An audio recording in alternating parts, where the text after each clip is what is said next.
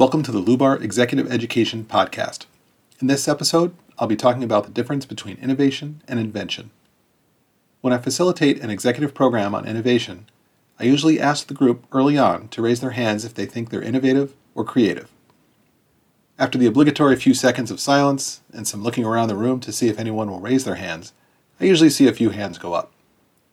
Anyone directly involved in the development of new products or services raises their hand, along with a few individuals who have a passion for music or art or something similar which they practice in their leisure time. I then ask if we were in a classroom filled with kindergartners or first graders and I asked the same question, how many hands do you think would go up?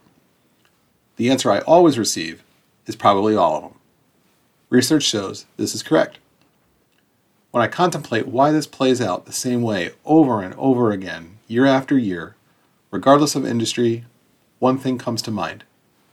As we get older, we gravitate to specific disciplines that interest us and turn our focus to gaining deep knowledge and expertise. This is great, and I believe everyone should follow their passion and find someone to pay them to work in an organization that allows them to demonstrate that passion.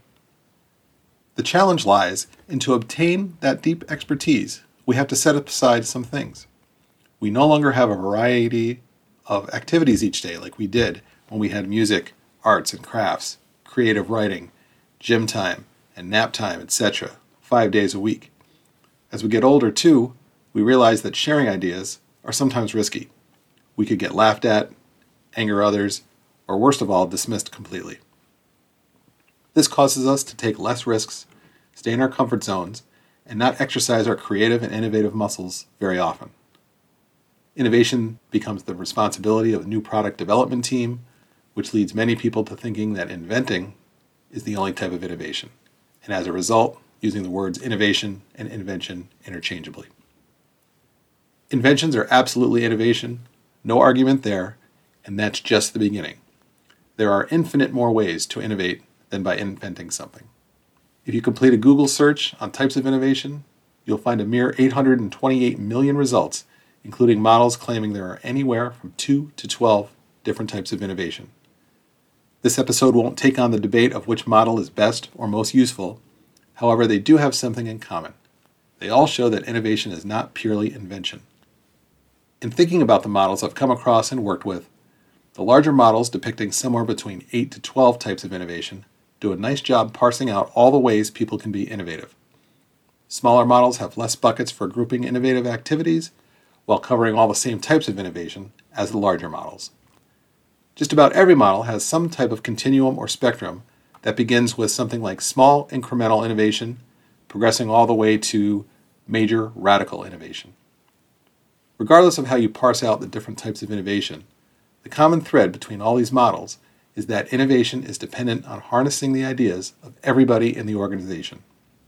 Rarely does one person have the complete, perfect idea from the start, so it can take several perspectives and iterations to improve an initial idea to the point where it creates sustainable benefits for the organization, its employees, customers, and stakeholders.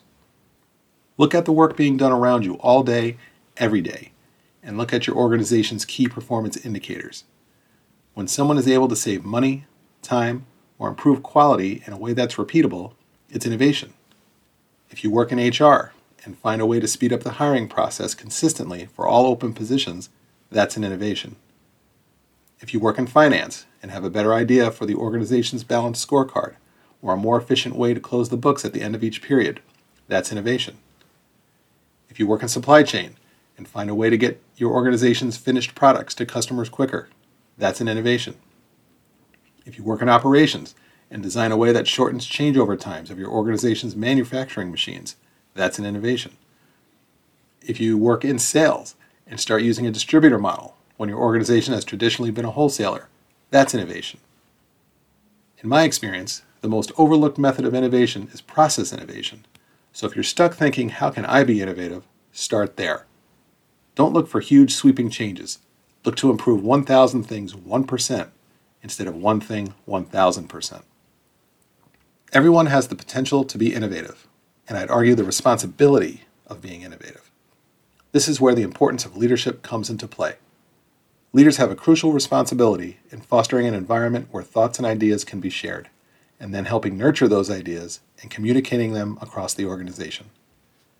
People in your organization know the inherent strengths and weaknesses of your organization, which is why I agree with the notion that people are the greatest source of sustainable competitive advantage.